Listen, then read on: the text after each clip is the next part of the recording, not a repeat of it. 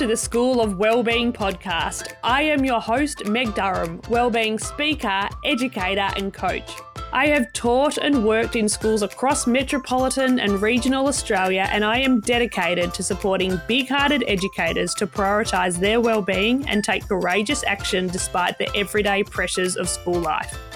Because I want educators to know you don't have to sacrifice your health, relationships and happiness to be a great teacher. Together, we are going to learn the lessons to help us teach well and be well. Let the learning begin. Hello and welcome to episode 112 of the School of Wellbeing podcast. I am your host, Meg Durham, and today is the final episode of the year. Can you believe it? Another school year has come to an end. In this short and sweet solo episode, I will be speaking directly to you and will be sharing the lessons that I have learnt, what I have loved reading, watching and listening to this year, what's on my summer reading list, and my hopes for 2024. I hope you enjoy this solo episode.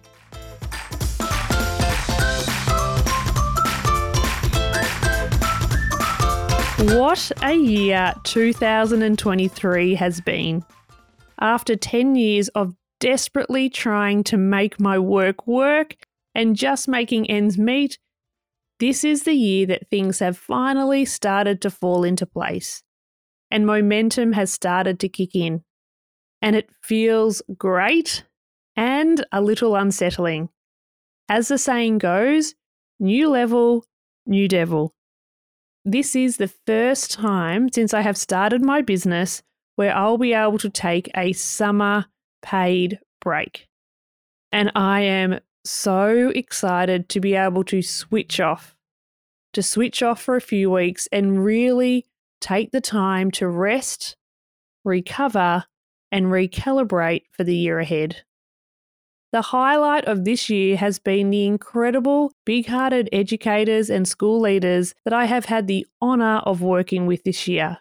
It really is a privilege to be welcomed into schools across the country and get to know what is really going on the front lines of education.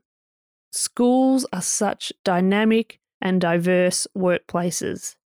Once you have been to one school, you have been to one school. The more schools you go to, the more you learn. And that is the best part of my job, being able to be in different schools, seeing what's working, what's not working, and every week I see incredible examples of proactive teachers that are doing things differently, that are challenging the status quo and making real change, having an impact on their students, on their colleagues and the wider school community. And it is such a joy to witness the magic of education that is happening in our country. So if you're ever wondering, are we getting anywhere? The answer is yes. We are making progress and I am so hopeful about the future of education. This year, for the very first time, I had the opportunity to work in a number of special and support schools. And I am in awe of the way staff work together to manage such a complex, emotionally charged and dynamic environment. On average, most classrooms have 5 students with very complex needs, 1 teacher and 4 support staff. And together, these staff work tirelessly to create a learning environment that is safe and nurturing for all. I have come to believe that teachers that work in support and special schools really are the Olympians of our profession. Their willingness to try new things is awe-inspiring, and their ability to adapt in a second is breathtaking. We can honestly learn so much from spending time in different school settings. And the most valuable professional development I have ever done has been working in these schools this year. And I'm so grateful for the opportunity to have an insight into what it's really like to work in these complex settings. Other professional highlights this year have included being invited on the Today Show twice to talk about how we can better support teachers, celebrating 100 episodes of the podcast, speaking at the PISA conference, and facilitating the Thrive by Design program for 25 Tasmanian principals. I am so fortunate to be doing this work that I deeply, deeply love. And personally, I have loved getting back into running and Pilates this year after injury. And this week I ran my first 5Ks in almost 2 years, and I cannot tell you how good it feels to be back. My journey back to 5Ks has taken a lot of time, a lot of patience, a lot of physio, and it is certainly worth the effort to be back up and running, feeling strong, and getting fitter every day. What are the lessons that this year have taught me? This year has taught me the art of arriving. As someone that is so wired to strive, to do more and more and more, I have been really practicing and being deliberate about the art of arriving and getting to a space of enough. Yes, there is always more to do, and I am doing enough. When my mind says just one more thing, squeeze it in, you can't stop now, really challenging myself and saying, do I actually have to do it now? Enough is enough. And getting to that point in the day where if it's not done, it's not getting done. And really checking out at 8 o'clock each day that if I haven't got the laundry done, if I haven't done the washing, if I haven't done that email, it's not getting done. To give myself space at the end of the day to stop, to reset, so I can go again tomorrow. The next lesson I have learned is the limits of lifestyle. You know, I'm a big fan of charging your battery. I'm really passionate about helping people go back to basics: sleep, movement, nourishment, rest, and connection. And that is wonderful. The challenge is, for so many people, these basic elements just don't feel accessible. They're struggling to sleep, struggling to move, struggling to eat well. And my invitation to you is, who can you go to for help?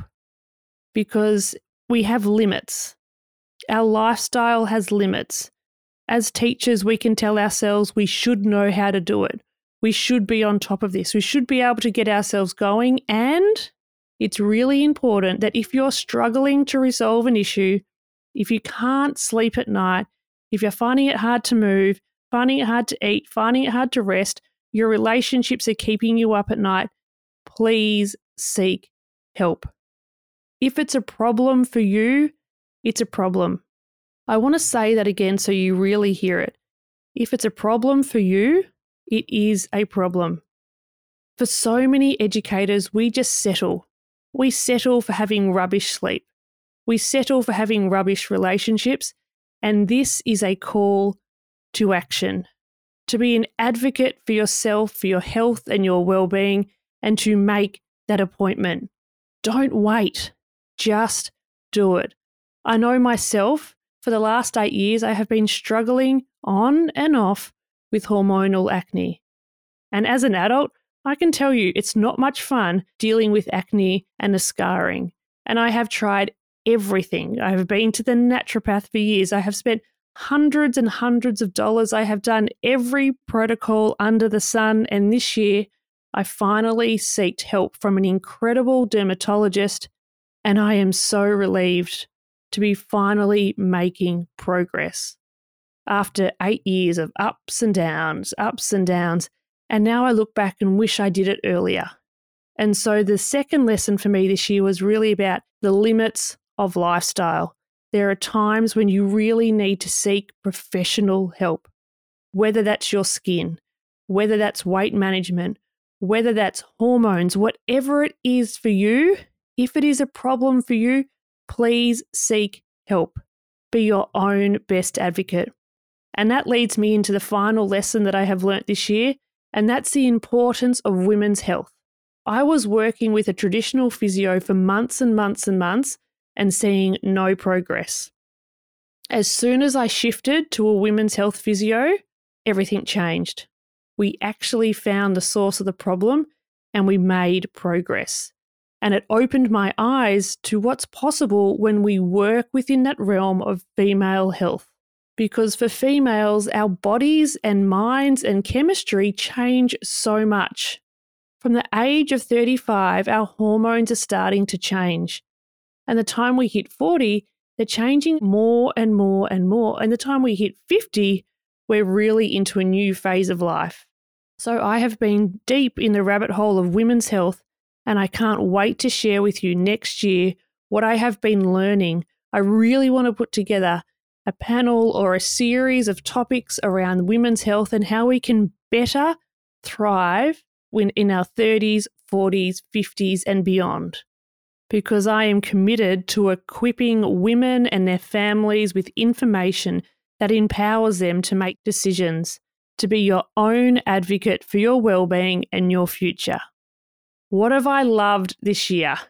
The books that I have loved reading this year are Lessons in Chemistry by Bonnie Garmis. It was a brilliant book, and I avoided this book for years because of the title. The title, Lessons in Chemistry, turned me off. It sounded like a textbook. And after many friends said you should give it a try, I have absolutely loved it, and I've really enjoyed watching the mini-series on Apple TV.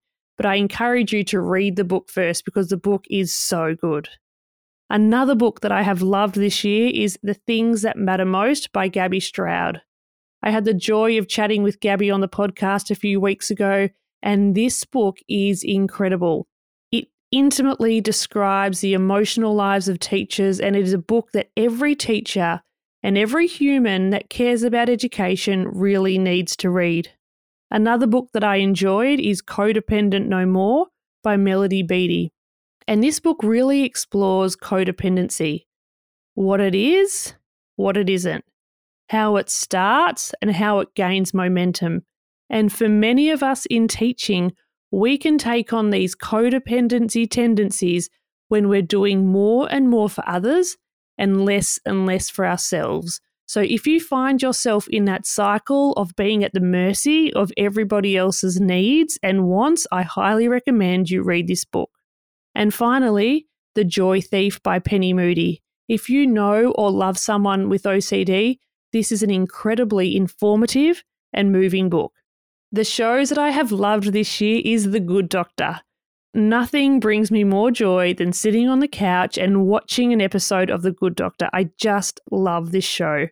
And another show, Virgin River. If you're looking for an escape, cliche moments, beautiful scenery, Virgin River is for you. And Beckham the Documentary. It's a 4-part documentary looking into David Beckham and his life, his journey, soccer, family, Spice Girls, you name it, it's all there, and I highly recommend watching it.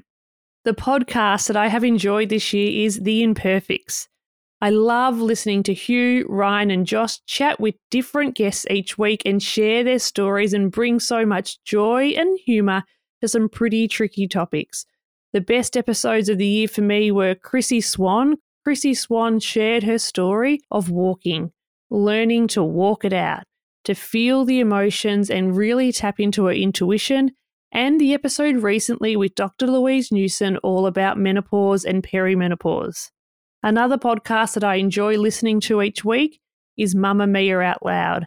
It's a podcast where hosts Mia, Jessie and Holly chat about current affairs, celebrity news, pretty much everything that's going on in the world and bring different perspectives to the conversation. Also, I enjoy listening to Spreading the Good Stuff by my good friend Katrina Myers and her co-hosts Leonie and Christy, and together these 3 incredible women chat about life, challenges, opportunities, what's working for them, what's not working for them, and it's lovely to be a fly on the wall. If you're really into women's health and you're interested to know more, I recommend the Resetter podcast with Dr. Mindy. And last but not least, We Can Do Hard Things with Glennon, Abby and Amanda, where they share personal stories and conversations with experts about the struggles and joys of being human.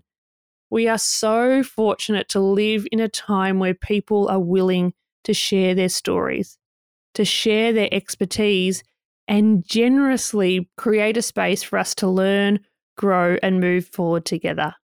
Now, what's on my summer reading list? This summer, I hope to read Darling Girls by Sally Hepworth, Wifedom by Anna Funder, The Third Space by Dr. Adam Fraser, and a new book by the incredible Daniela Folecki, Thrive, Practical Strategies to Nourish Teacher Wellbeing. Now, what can you expect in the coming months? Over the holidays, I will be sharing 4 of the most popular episodes of the year. In 2024, the podcast will be published fortnightly. This will give me more time to prepare and produce each episode and create more space for my writing, because my goal for next year is to write the first draft of my book, something that I have successfully avoided this year, and so I am recommitting to making this dream a reality. My big goal is to write this book before I'm 40. So next year is a year of creating space to write, to take the 10 years of working in wellbeing and distilling it into one book that I can give to you as a roadmap as to what's possible when we move from proving ourselves to choosing ourselves. So that takes me to the word of the year. My word of the year for 2024 is enough. As someone that is wired for more and more, my focus next year is to do enough. Not to do more, but to do less. And do less with great intent.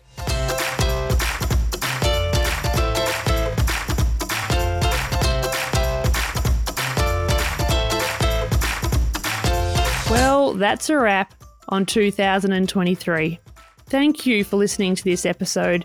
Thank you for being a part of this growing community of big-hearted educators and school leaders. I really believe in the power of conversations. The more heartfelt and honest conversations we have, the more we move the collective forward. I hope you have a wonderful break and allow yourself time to rest, recover, and recalibrate so you are ready to face 2024. Until next year, take care and take deliberate action.